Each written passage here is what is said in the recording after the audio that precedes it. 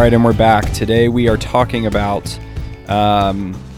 ways that we as Christians and even local churches as a whole can feel like we're on the forefront of Christianity. What do I mean by that? Ways that we can not only long for, but feel like we have found a secret to Christianity. We've unlocked true Christianity, true walking with God, that sort of thing. So, if you don't know, my name's Colin Coates here with Jeff Hatton, as always. We are going to first, here's what we're going to do, and I'm going to say this out loud to keep us accountable. We're going to first talk about what is that drive in us to constantly feel like there's something more for us as Christians, there's something more for us as churches. What is driving that hunger? Number one. Number two, what are ways that we can fill that hole? Like we have this sense of there's something more for me, there's something more for our church. And what are the ways that we can go, and I found it. Here's the something more. We're going to talk about different ways that we feel like we found that secret, or we're on the forefront of Christianity and everyone else is losing out and missing out. How those ways can fail us ultimately, and what is the way forward. Okay, so basically 4 kind of different pieces to this. And that may sound a little daunting for this episode, but as always, we try to keep this at like 20 minutes, anywhere from 20 to 87 minutes. Okay, we were talking about this before we hit record, and I think it'd be helpful to share what you were sharing about your seminary professor, Dr. Hannah, talking about what is driving us. Yeah, that's so good. So we're in a class. It's a class full of pastors, and we're studying the First Great Awakening and the Second Great Awakening. And Dr. Hannah was transitioning between the differences between the first and second. And when he shifted to the second, he said he kind of went into almost a dramatization. He just started acting like a Second Great Awakening preacher or teacher. And what was very common in that day, and that was to begin by talking to your Bible study or your home group or your community group, your small group Bible study, or even the church, and saying things like, are you missing something in your relationship with God? Can you explain? There's just this ache and this desire and this emptiness and this unfulfilled longing, this hole in your soul in relation to God, relation to maybe your marriage, and just connecting to people and even the church, and even your sense of purpose and meaning in the world and at work. And you just start painting this huge thing that we all can relate to, is like, yeah, something's missing. And then he shifted and he says, and what you could do at that point is you could actually build a movement, build a church, build a teaching around giving the answer to that. Well, here's what you're missing. And then here's the secret ingredient. Here's the super saint technique. And therefore you have a bestseller. Therefore you have a discipleship manual. Therefore you have a conference, all based on trying to identify what everybody can identify and then filling it. But then at the end, he goes, do you know what you're missing? We're all we were all leaning forward because he was doing exactly what we were feeling it when he was saying it. Yeah, I'm missing something. He goes, do you know what you're missing? We're like, what are we missing, Dr. Hannah? Glory. You're missing glory. You're not home yet, and you will never be home in this life. So you will always have a God-sized, God-shaped hole in your soul. You will always ache. You will always have something missing in everything. You as a person, your job, your marriage, your connectedness with friends, how you feel disconnected. All of that is this life. No matter where you are. When you read the Bible. So anyhow, it was really an interesting, I never forgot it, obviously. And even when I was beginning this church plant, I was like, I could see where it's so tempting to shift to the other side and to, theologically, people would call it, give an over-realized eschatology, right?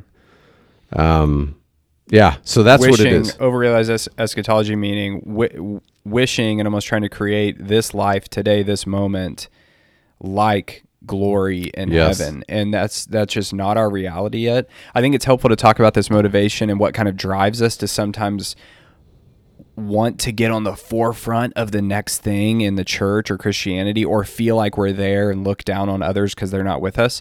It's helpful to know, because we're not talking about whether or not you should have that kind of yearning and longing that can be in us. It just is there. We wake up in a world right now that's not as it should be. We are not as we should be. This is not glory. We are headed to something much better as Christians, to glorification in the new heavens, the new earth, and where sin and death are no more.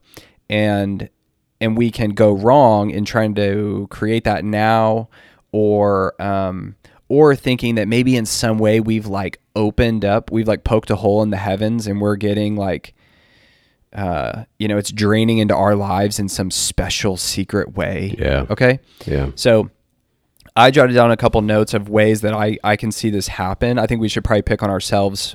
Yeah. First and then last. Yeah. So, but I think there's a couple ways. I think there's a couple ways in the church that I see, and we'll try to hit some of these, but just as like a smattering, I see us doing it in the church with things like community. Like, we have discovered the way of living in community in a way that like opens the heavens on us. And we are somehow on the forefront of being Christians because of how we do community, how we do small groups at our church. I see it with spiritual disciplines. Like, if you do spiritual disciplines in this form and way and at this time of the day, you've unlocked something. That's an incredibly popular one today. See it with the Holy Spirit. Seminaries are big on that right now. Yes. Yeah. I see with the Spirit, where we have unlocked the secret of the Holy Spirit. We're on the forefront of the Holy Spirit, and we need to bring all these kind of like spiritless churches up to speed. Let's pick on ourselves. I want it first and last, because I see it also with theology. No, not theology, but. And then I'll end maybe with another one that I think is probably somehow we do. So, how are ways, and we'll just riff on this because we didn't really talk any of this through in depth, but how are ways that we can think, I'm on the forefront of theology in the church, or my church is on the forefront of theology, and man, if we could only get all these losers up to speed with us. Yeah, I mean, you start pursuing the doctrinal, theological, the mental, the intellectual, the getting it right, getting it known, beat into your head, which is all good stuff, right? I mean, it's good to have good doctrine. Yes, it's for sure. Right. All of that's good stuff. But again, we're talking about turning it into something that it's not, turning it into an end in itself.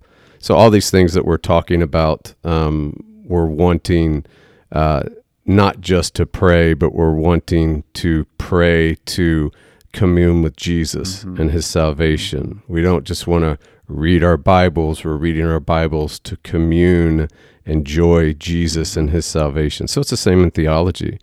If you separate theology from the person and work of Christ, if the gospel is not the center of your theology, I mean, let's face it, that's what theology is, right? I mean, we're told, John tells us, look, you want to know who God is?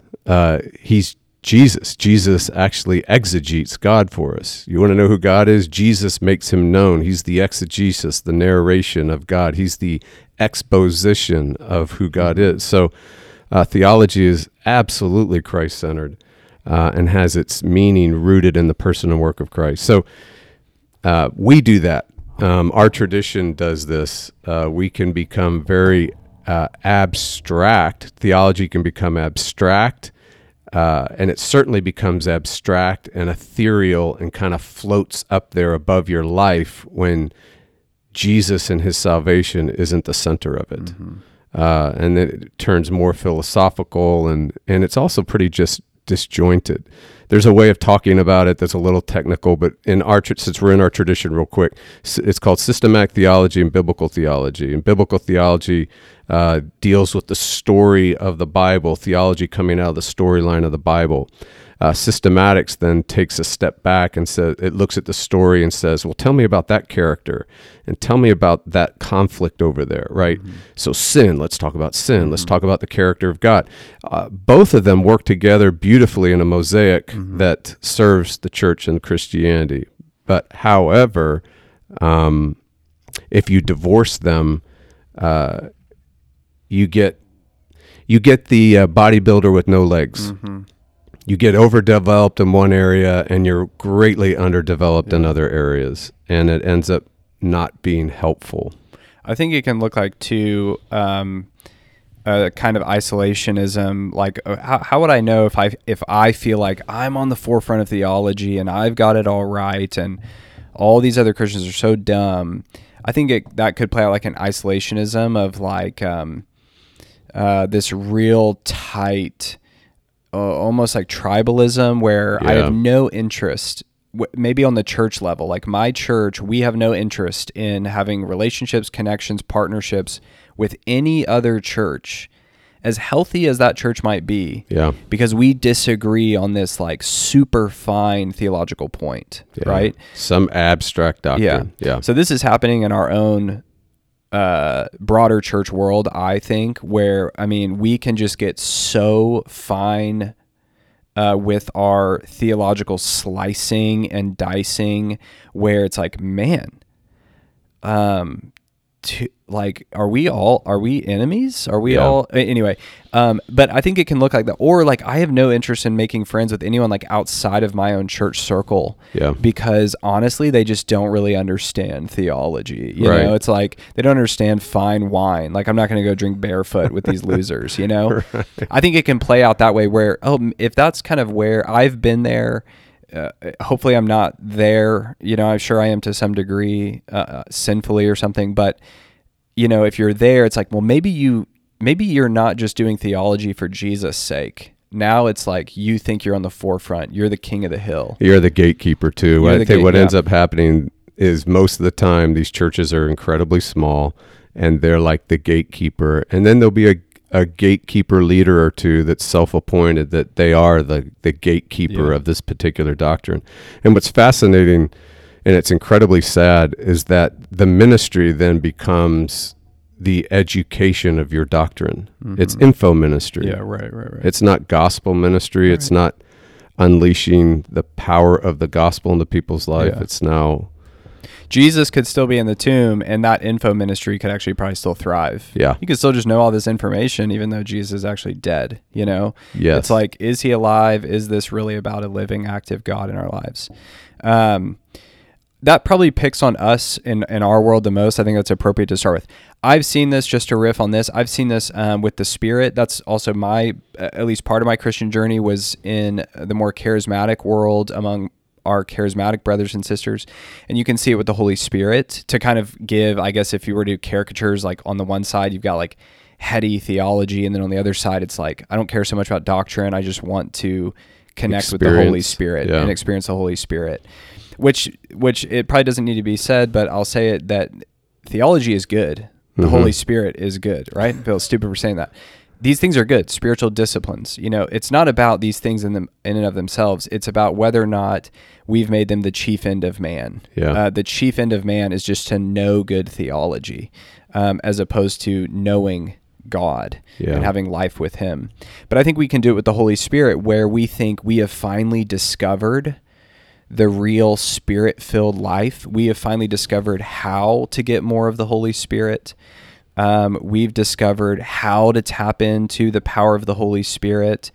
And from experience, I know that when you feel like, when that turns into this kind of, again, prideful, I think pride is the theme in all of this. Yeah. It's this prideful thing where then you look back out on all the other churches and all the other Christians, and you're like, you're a Christian, you're going to heaven, but like you really are missing out on essentially everything.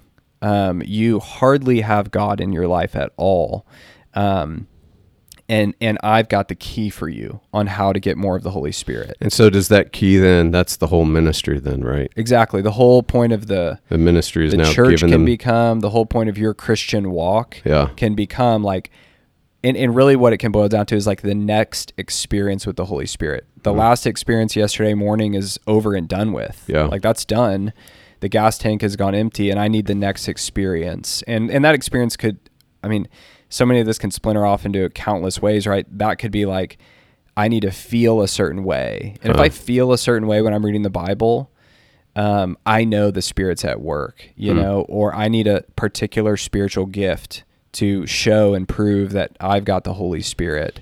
So there's a common theme. The common theme is activating God, right? And then the common theme is God's at work by these means. So my tradition, it's so interesting how it's similar for all these particular areas that we're looking at. So my background is like ministry activism, you know, evangelism, discipleship, going all over the world, and life change. Yeah. And then finding the way you really change and become holy, what the next thing is. And it could be something like experiential, or it could be something highly doctrinal, or it could be something like incredibly practical, a discipline. So my tradition's more parachurch, and so they took everything, man. They were like, does that work? Maybe pragmatism's more the case. It was like, hey, does that work for life change and holiness? Do that. Does that work for ministry effectiveness and reaching somebody and discipling somebody? Do that. So my world was more that way, but it was still the same. It was, you know, if you are doing ministry, you are on the front lines of God being at work. Yeah. You are on the front lines of communing with God. Hands down. I absolutely felt that. I think a lot of this very simply can also boil down to essentially what we're trying to get at here is we make ways. These are ways of self-justification, self-righteousness, bottom line. Like, I'm really good at theology and therefore God loves me more. Yep. I am really good at theology and therefore I am more confident that God will hear my prayers. And I am less confident he will hear yours, dummy. Yeah. You know, you don't speak in tongues. I doubt God will really listen to you. I do speak in tongues, so God will listen to me, for illustration's sake here. So, and that can go on in many ways. Oh, you don't do small group ministry at your church? Well, I doubt God is present among you, you know? You don't wake up and read your Bible the first thing you do before you roll out of bed. Yeah. You have to drink coffee first. Yeah. How dare you? You know, I doubt God is at work in your life. So I think that simply it can boil down to this sense of, have we taken a great thing like theology or the Holy Spirit or reading our Bibles and praying and made it our Savior? Yeah. This is what saves me. This is what makes God love me. This is what activates God in my life. And it's so fascinating is that the Bible calls that idolatry. And we can see it like clean as day that's exactly what we do. Why do we think that we don't turn these things into idolatry? Right. Good things, like even like church traditions and high church worship and different facets of liturgy. I mean, you can see how we just fluctuate in and out of these things. And maybe that's you. Maybe you've gone from one tradition to the next tradition, to the next theological stripe, to the next thing that's happening, to the next, to the next, to the next. And maybe now you're starting to see that the real bottom line is, oh man, what I'm really looking for is Jesus and his salvation. That's what I'm looking for, that's the power of all the connection with God, and you can still be missing glory at the same time and still be okay. So it is, we're all looking for a Savior. I think with age, this is one thing, I'm 33, and I think with age, some of these things naturally show themselves to be false gods, false saviors. Well, and partly what I mean by that, like for instance, I've seen this a lot, especially in the more charismatic world, where I think it can appeal to young people more. I mean, I could go through every example and say kind of to kind of shift to the topic of how these things can fail us. Like, I think it can appeal to us younger when we're younger a bit more because we think, finally I found what I'm looking for. You know, we're all longing for glory, but I think I found it here in this, these magical experiences with the Holy Spirit that seem to only be happening at this church. I don't know why God only loves this church and he's only sending the Spirit to this church, but it seems to be happening that way. But then maybe with age, some of that hype wears out. Some of that excitement, some of that emotional highs wear out. And this could literally come on by like, you got married, you had kids, life is hard and life hurts. And you're going, man, I thought the Holy Spirit was just supposed to fix all this stuff overnight, you know? Yeah. What about all those miracles? Like, why do I have this disease? Why did my spouse, why did my kid, you know, like, I think life wears on us and sometimes we can age out. But I think what happens is when these things fail us, it's crushing because we don't realize how much we've put our hope in them. I've been, you know, having a faithful quiet time every single day for the past 5 years. And then I got married and I was doing it with my spouse faithfully, you know, and then I had a kid and couldn't figure out, you know, I look up in 3 months and can't even find my Bible. I haven't had a quiet time in months. I'm completely exhausted. We're up all night. My baby is colicky, you know, like, and then suddenly you don't know where to go. Yeah. Because you realize, I think I've been putting my hope in treating my quiet time like my savior. Yeah. And now when I haven't had it, I'm literally, not explicitly, but like in my heart, I'm almost wondering, do I have a savior who loves me? Why do I feel that way? Well, you feel like that because you've been making your quiet time your savior. Yeah.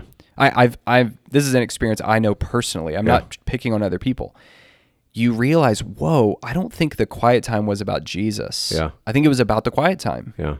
Oh, same. Get that. And you know, the other aspect to that is that devastation of feeling so disconnected with God and not knowing how to make that reconnection. But I know for me and my background, it was, I began to see Christians in two levels. I began to see an A team and a B team. For sure. And that's incredibly destructive and harmful. Yeah. And even if you don't like theologically spell it out that way and say there's an A team or a B team, my wife would say it all the time as we raise our kids. She would say, honey, even though you're not saying it, everyone feels it. And it's so true. In ministry, even if you don't say there's an A team and a B team, when you have your, whatever it is, your church tradition that you're putting your hope in, or your experience with God that you're putting your hope in, or your view of the Holy Spirit and the gifts, or your spiritual disciplines, or some special anointed individual, or some particular discipleship manual, or teaching that your church has, you've created an A team and a B team. And ministry becomes getting everybody from the B team up to the A team. And the people that don't make it up to the A team feel like absolute losers. They're not even on the B team. They go to the bench and they think it doesn't work. When it doesn't work for them, they have nowhere else to go. And then the A team just feels further established and it's kind of high on its drug of self-righteousness until obviously God in his grace and his mercy, like he's done in my life, will just let it crash. Yeah, right. Strip it away. Yep. To put him more at the center, right? Yeah. We're all guilty in all these different ways, you know? I kind of was joking with my wife about this because we were kind of talking about these things of different ways we can feel like we're on the forefront of ministry. And she was like, what's our thing? You know, what's our thing? I think theology can be a big one in our world. And I seriously, not giving it really much thought, but seriously, and also kind of joking, but seriously was like, our thing is probably boasting and doing nothing. And what I mean by that is like, we emphasize rest a lot at our church, you know, and especially in the gospel awakening, you know, of like, hey, we don't have to do anything to get God to love us, which is true. But perhaps ways we can fail is like, hey, you guys are doing nothing, you know, like, you know, obviously no church is probably just doing nothing, but you get my drift, the caricature, you know, of like, hey, maybe you should do something. Yeah. You know? And we're like, do some ministry. Go make friends. We don't want to like conversations. Make a God out of ministry and doing stuff, you know? And then we learn that, well, actually God is actually doing stuff, you know? He actually is involved. Yeah. You know what I mean? Uh-huh. Anyways, last thing to keep this for time's sake, just to hit this, you know, as we kind of were asking, okay, what does repentance look like when we realize this? I think I'm making a God out of theology. I think I'm making theology if I'm right, I'll save myself. You know, I think repentance is as simple as, how do we repent of coveting? How do we repent of lust? Well, you turn from it to Jesus. Mm-hmm. How do I repent of making Bible reading my savior? It's not stop reading your Bible. It's repent to Jesus by way of the Bible, you know, by way of prayer. Repent to God. Right now, I am making an idol out of my prayer.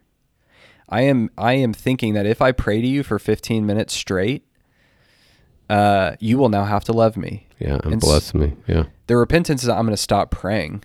No, actually just talk to God and tell God, prayer, God, this is what I'm thinking, and I confess it to you. Yeah. You know, I've been making an idol out of my community group. If we just have the best small group ministry, it'll save me. It'll sanctify me.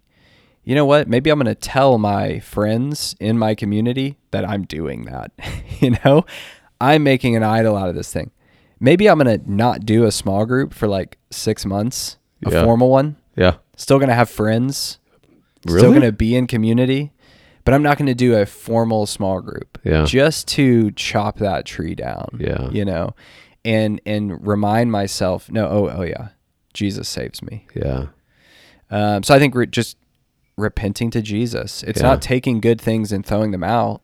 We want to be good theologians, read our Bible, pray, live in community, have spiritual disciplines, be filled with the Holy Spirit. I think that's so important to emphasize, that it's not complicated. Repentance is never complicated. The way back, so to speak, or the way forward, so to speak, is never complicated. It's breathe the fresh air of Jesus again. It's turn back to Jesus. Let Jesus address. You're looking for that thing to give you and provide for you what only Jesus and his salvation can give you and provide for you.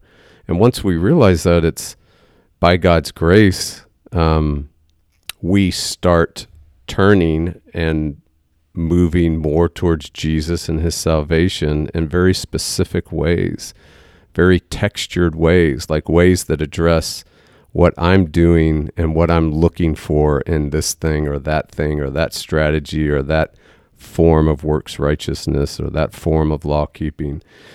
And then I think, just to speak to our tradition and maybe our church, when that happens, y'all, our church, there's energy and life that comes from that. There's the fruit of the Spirit, but the fruit of the Spirit is love, joy, peace, patience, kindness, goodness, faithfulness, gentleness, self-control. There's energy. Mm-hmm. There's doing. Mm-hmm. Mm-hmm. There's, I want to be a part of what God's doing in the world. And man, Lord, send me. Can you send me? Can I run back and tell everybody about this? It's being brave and stepping in and being a part of what God's doing in your family, in your community, at work, in Waco, in your church. All right. That's it for today. Went a little long. Trailer, teaser for next week. I think what I want to talk about is the reality, or let's see how to say this. Do we talk to God and worship casually and really honestly, or do we do it formally? So for instance, this is what I want to talk about next week on the podcast. When you're praying, can you talk to God like you would talk to your friend?